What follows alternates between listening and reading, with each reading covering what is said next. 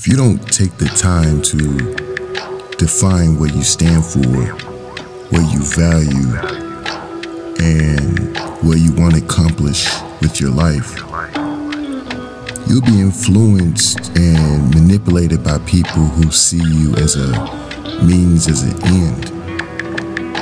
So make your own path rather than being a pawn on someone else's chessboard. It's never your responsibility to reflect on the things that don't resonate with you, but it's always your responsibility to reflect on and comprehend yourself.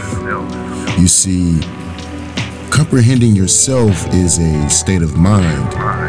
It's like an attitude of gratitude in a sense.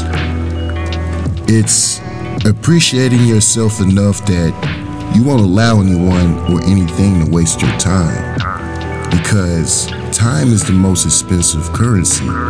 That's why they say pay attention. It's important to grab the wheel and control the direction of your own life and be aware of what matters the most to you. It's either you take control of your life or life will take control over you. You have to step up or get left behind.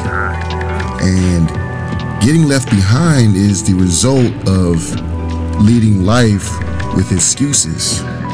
The choice is yours. You have to be strategic with your life. Don't treat life like a game of Russian roulette. Look at it like this. You are playing as a chess player with your intentions. A lot of times people float and drift around through life because their intentions were never made clear to them. They exist, but they don't really live. Until your intentions are made clear to you, there won't be a map that will guide you to the right direction. Floating through life aimlessly is a death sentence for the spirit. Finding a direction is one thing, but staying on the path is a real challenge. It's all relative to the circumstance. You see, many people are obsessed about moving fast without ever questioning if they are in the right direction.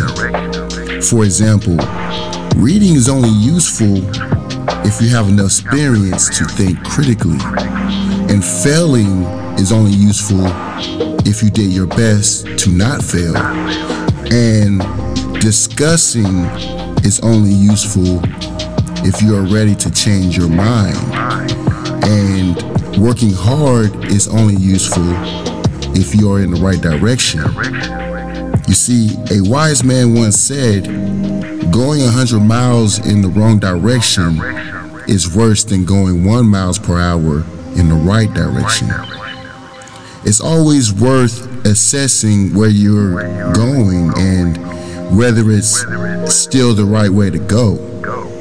The quicker you realize if the direction needs to change, the better off you'll be.